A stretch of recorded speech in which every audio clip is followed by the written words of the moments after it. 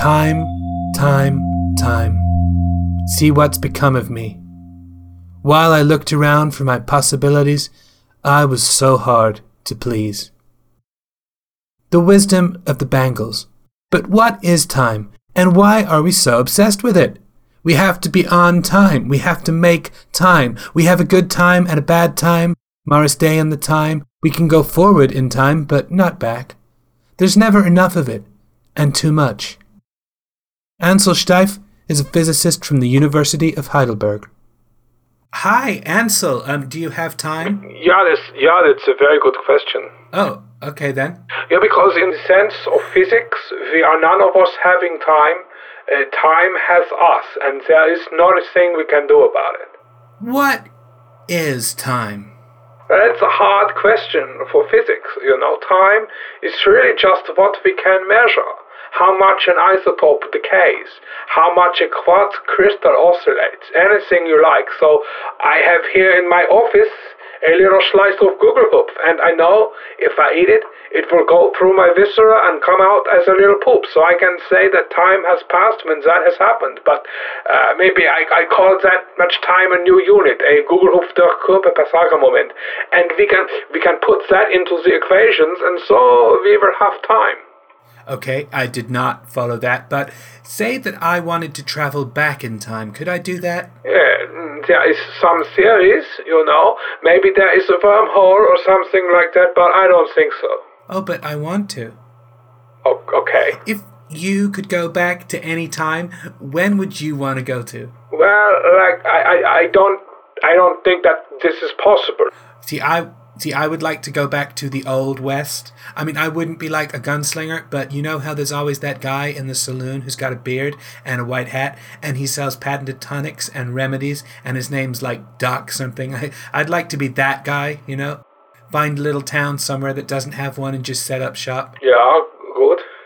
I mean, I'd whip up some remedies. Oh, you've got snakebite, Sheriff. You should go see Doc. He'll see you right. And I'd be propping up the bar, drinking sarsaparilla, telling everyone about Nikola Tesla. And, they don't really get it, but they accept me, Well, physics doesn't have much to say about that. Do you think that I could do that one day? Well, as I have said, no, I do not think so.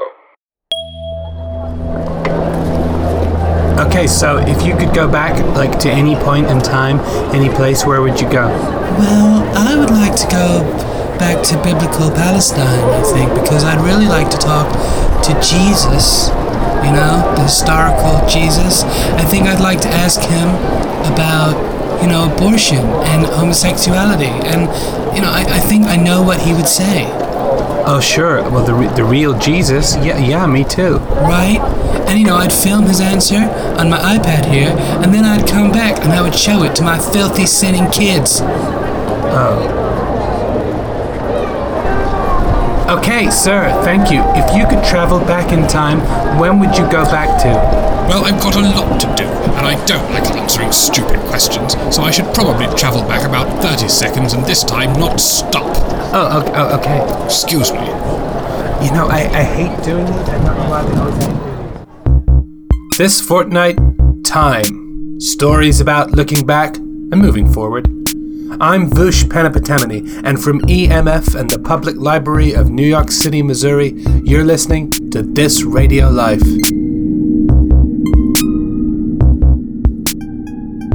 What do you talk about when you talk about time? Probably your wristwatch, how late your friend is for coffee, the crushing inevitability of your sad and lonely death. One thing that probably does not come up is whether or not time can be captured. But in a small private lab in Switzerland, there's a guy who claims to be able to do exactly that. The thesis of our show? Saturday night's all right for enlightening? Listen. Hello. Bonjour. Hello, yes. Bienvenue, come in. That's Guy Duton. Until last year, he was professor of chronology at the University of Dieppe. Had a good flight? Yes, very good. I had the chicken. Always, I have the beef, but I hear that the chicken is good too sometimes. So, can we see your collection? Of course, yeah. Just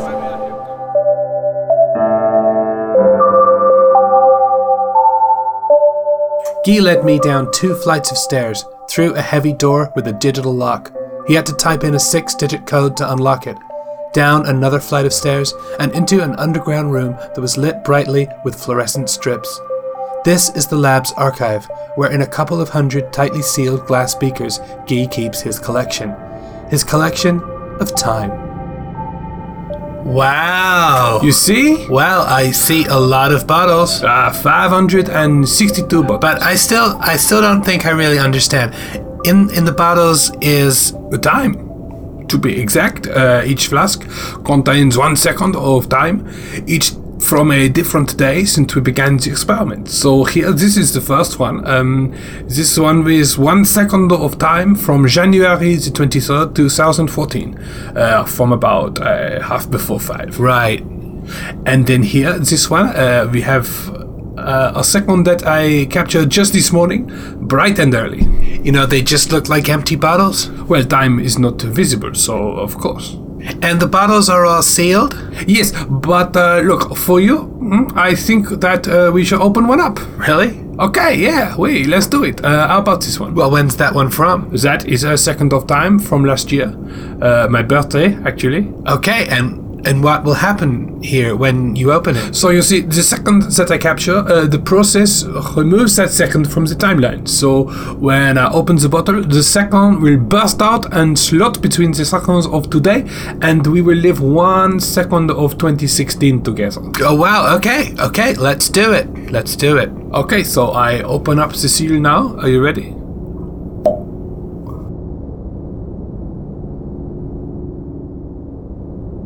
Okay, so I did not feel or, see anything. No, you would not. Does not change anything, but that second was from my birthday on 2016, and you are a very rude man. Oh, I'm sorry, why is that? You did not say happy birthday to me. Oh, well, look, happy birthday, man. It's too late now. It's not my birthday anymore. Well, a belated happy birthday, then. Merci.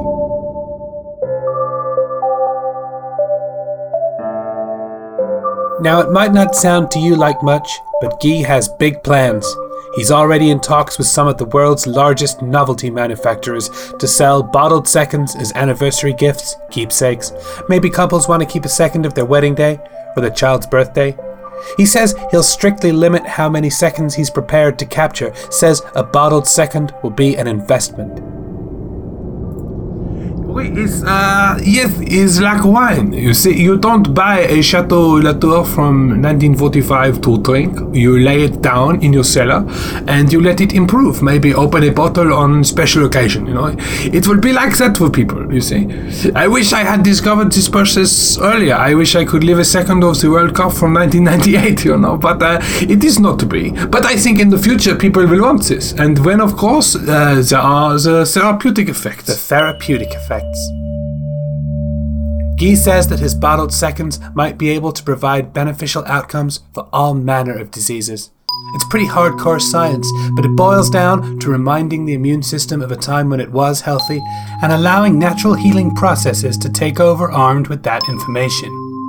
It's hardly a peer-reviewed study, but I have to admit, when I went to Switzerland, I've been having this weird pain in my arm, but since we lived that second of 2016, when Obama was still president, it's felt a lot better.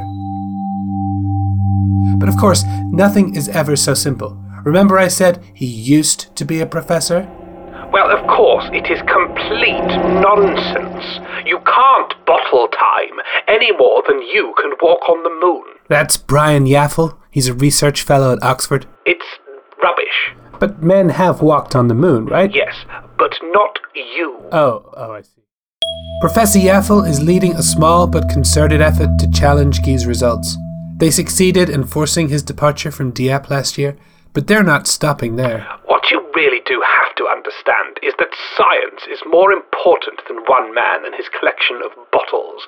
Something like this is insidious. You allow a man to publish nonsense like this, and it undermines the whole edifice. Before you know it, people will be even stupider than they are already, which is very stupid indeed. It needs stamping on, like a child's insolence. So what are you planning to do? Whatever it takes. That was a few months back now. But since then, science has gone to war. It It started when Professor Yaffle published a study in the Journal of Applied Physics in which he claimed there was no evidence for Guy Duchamp's claims. 2 weeks later, Guy counter-published his own study in the American Journal of Chronological Sciences. He said there was evidence, a whole bunch of it. Yaffle hit back, this time in Nature. He said he'd formally appraised Duchamp's evidence, and he said it wasn't evidence at all. The next morning, Guy published in the Annales de Physique. He said it was evidence, and he said that Yaffle's evidence was not evidence. Yaffle published his response to that, a new study which replicated Duchamp's last 3 studies and found multiple flaws before the end of the day. In the weeks that followed, it got worse and worse, with more studies published daily. It was threatening to become the most damaging scientific controversy since Darwin, and that's how it came to the attention of the Royal Society.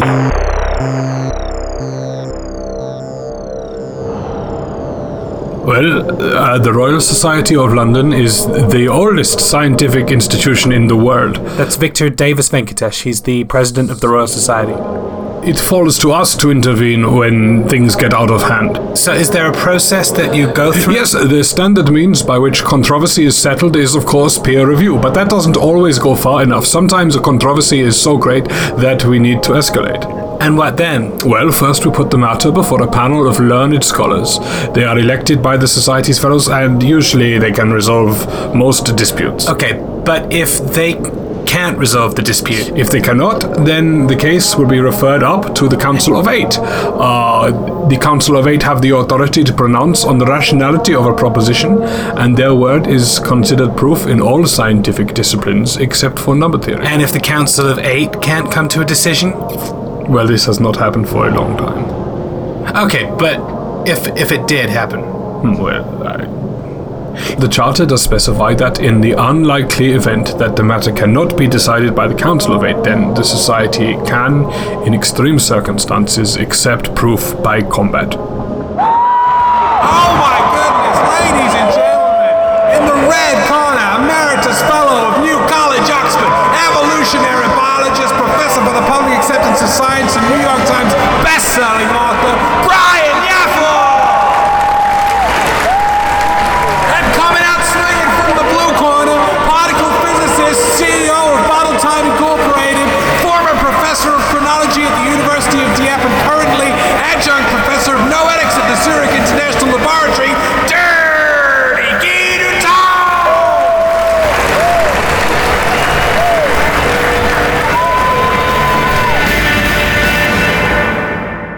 Proof by combat.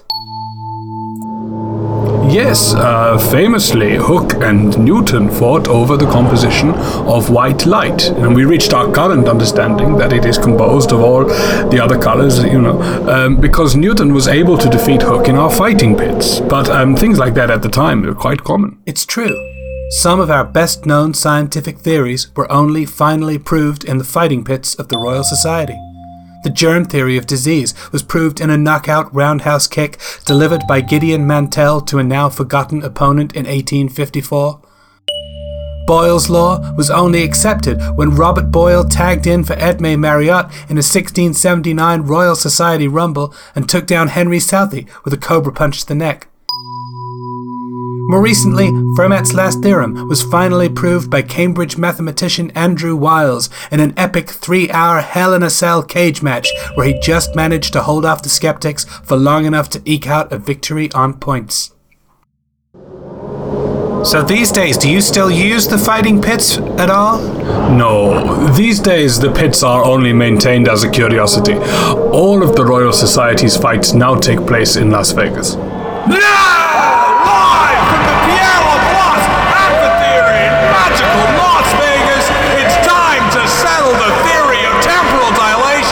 Discrete capture for all time.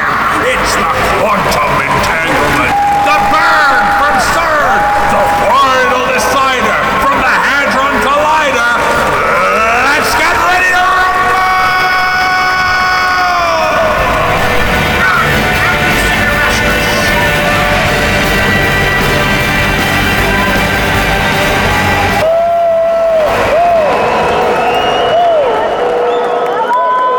Now, I've seen a lot of fights.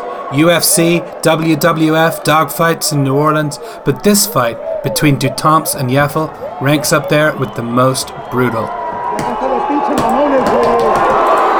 The professor from Oxford is showing no restraint at all. He has Dutomp on the floor, and he's not letting it. Oh, that is vicious! To me, and to everyone in the crowd really, it looked like it was going to be a rout. Yaffle had the upper hand almost from the off. He worked Dutomp over pretty good. He's really working the lower body now. And, oh my goodness. But suddenly... Oh my god, folks, Dutomp was down, but he has just executed the most beautiful scissor kick I think I've seen in natural philosophy. And Yaffle is down. He is down. He's trying to raise himself up, but Dutomp is on top of him and his arm is twisted up behind him, and that looks really painful. And somebody get a microphone on those men because this looks like it's over. Monsieur!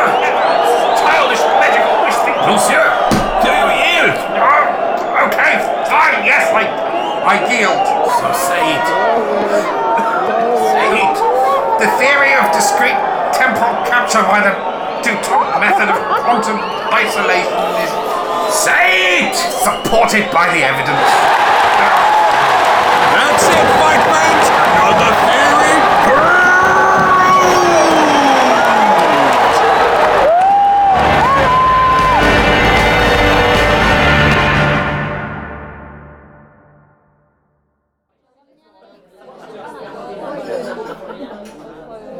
So, Professor, you admit now that you were wrong? Science is science. But it must feel, humiliating. No, it does not feel humiliating. To be proved incorrect by the free exercise of rational inquiry brings no shame whatsoever. Science has done its work, and I'm very, very happy at that result. Okay, but do you not feel... I mean, I think I would feel bad, personally.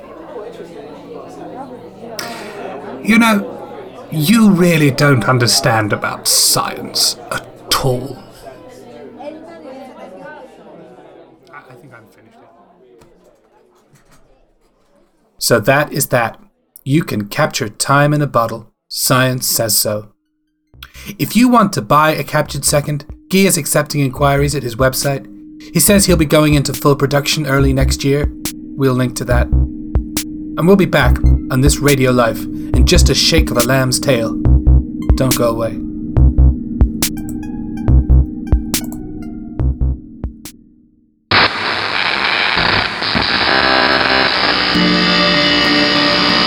Listening to Radio Life. I said it.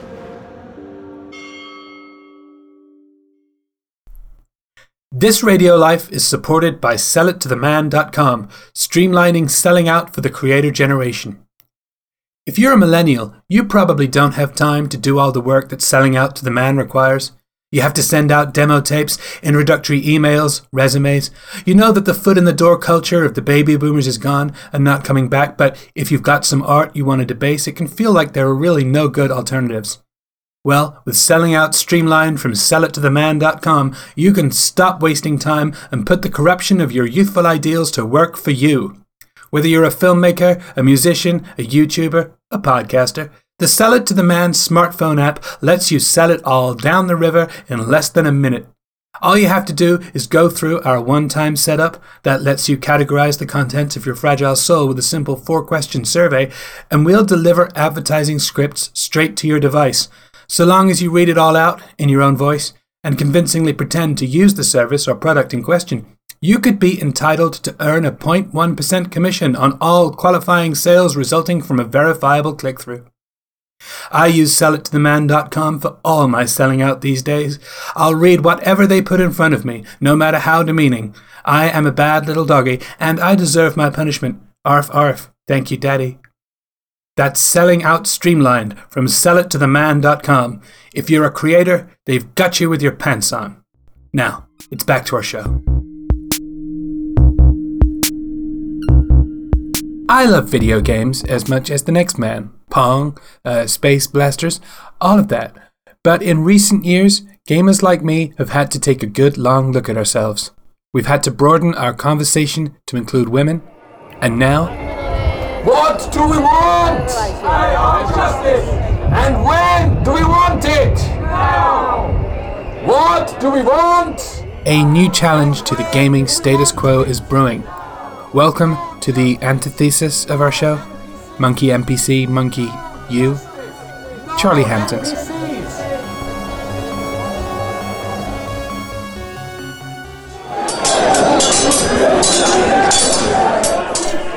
On the frostbitten downlands of a fantasy realm, two figures are fighting with swords.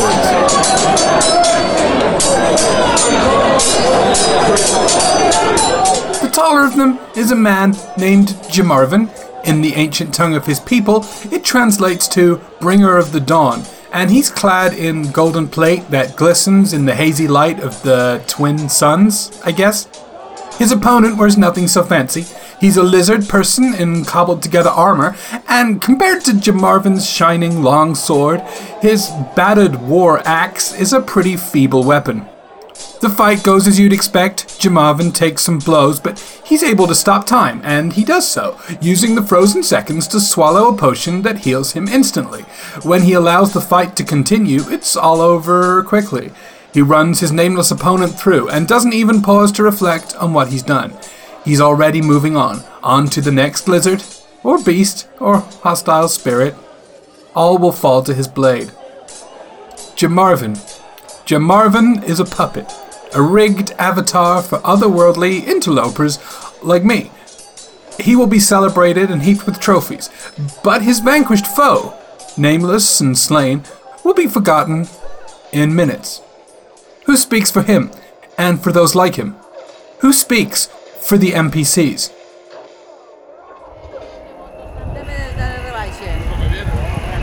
Hey, so if you just say who you are. I am Bjorn Sorensen, and I'm the Executive Director for the NSPC NPCs. And that is the National Society for the Prevention of Cruelty to Non-Playable Characters. Can you tell us about your organization? Sure, well, we campaign for the rights of AI-driven characters in video games. So what is today about?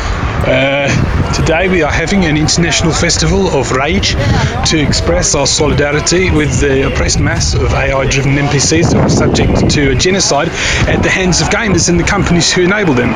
So there is the march, and we have a platform for our speakers, and then our campaigns director, who is dressed as Donkey Kong, will drop a flaming barrel in from the bridge into the river to symbolize the inhumanity with which we treat our AI cousins. Earlier I saw something, I came by, and there were people they were eating a mushroom, and then they would stamp on a turtle that you'd left on the floor.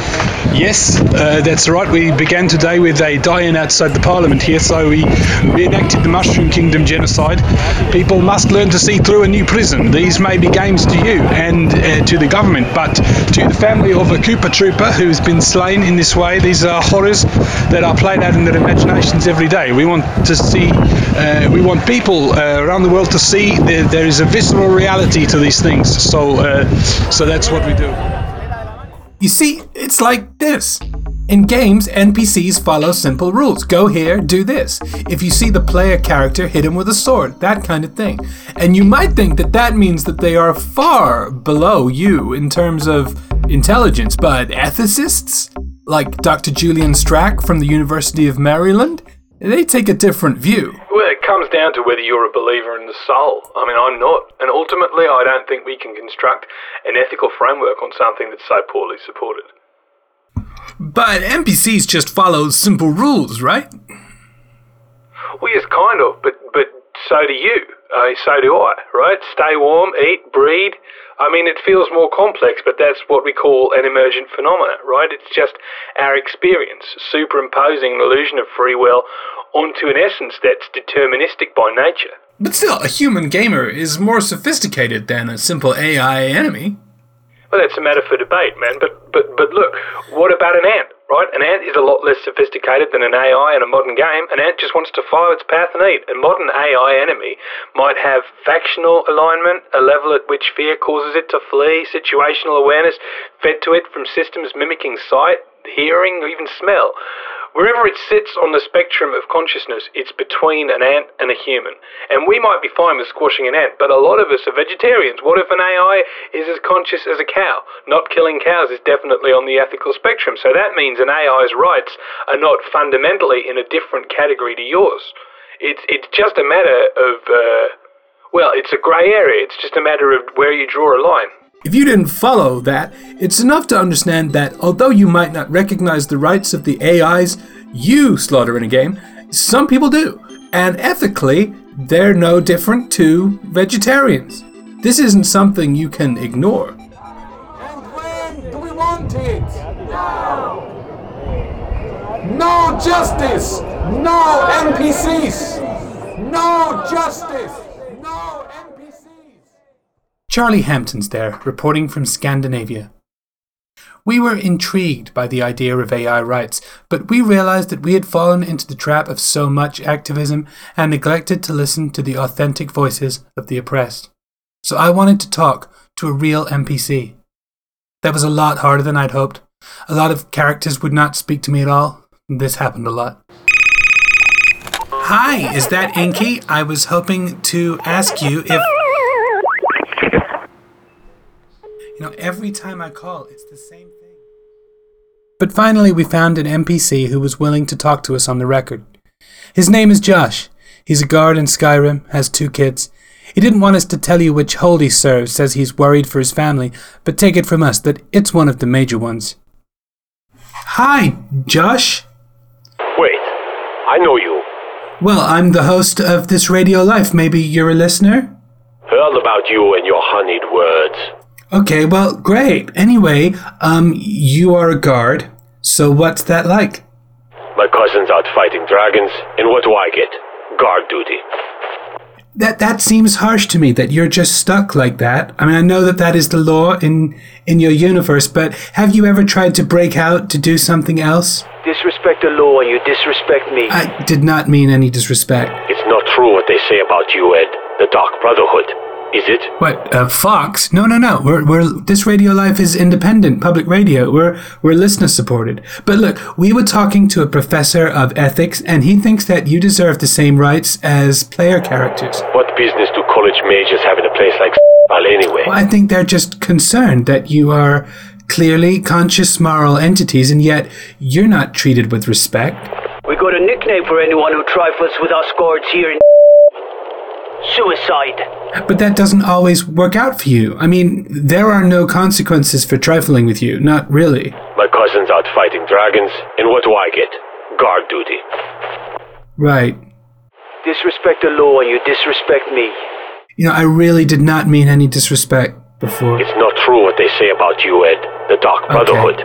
Is it? Josh, I think we've got everything we need. What business do college majors have in a place like anyway? Oh God, I mean, I'm so sorry. We got a nickname for anyone who trifles with us guards here in suicide. You take care of yourself, Josh, okay? My cousin's out fighting dragons, and what do I get? Yeah, you Guard take care duty. of yourself.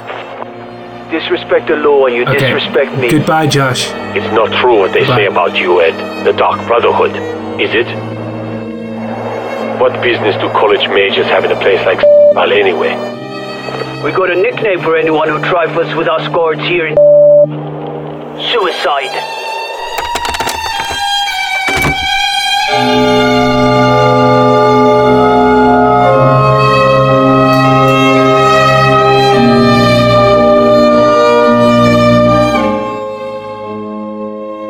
That's our show. Thank you to Josh and to Calselmo for putting us in touch. Thanks to Guy and to Professor Yaffle.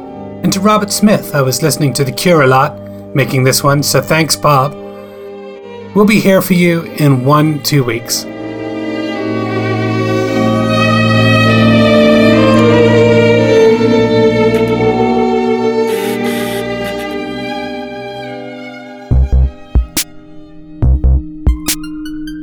This Radio Life was written and performed by Simon and Delicate. If we made you laugh a little, cry a little, watch the world drift by a little, then help us out. We need reviews on iTunes for this to work out. And tell your friends. We could do with it. See you soon.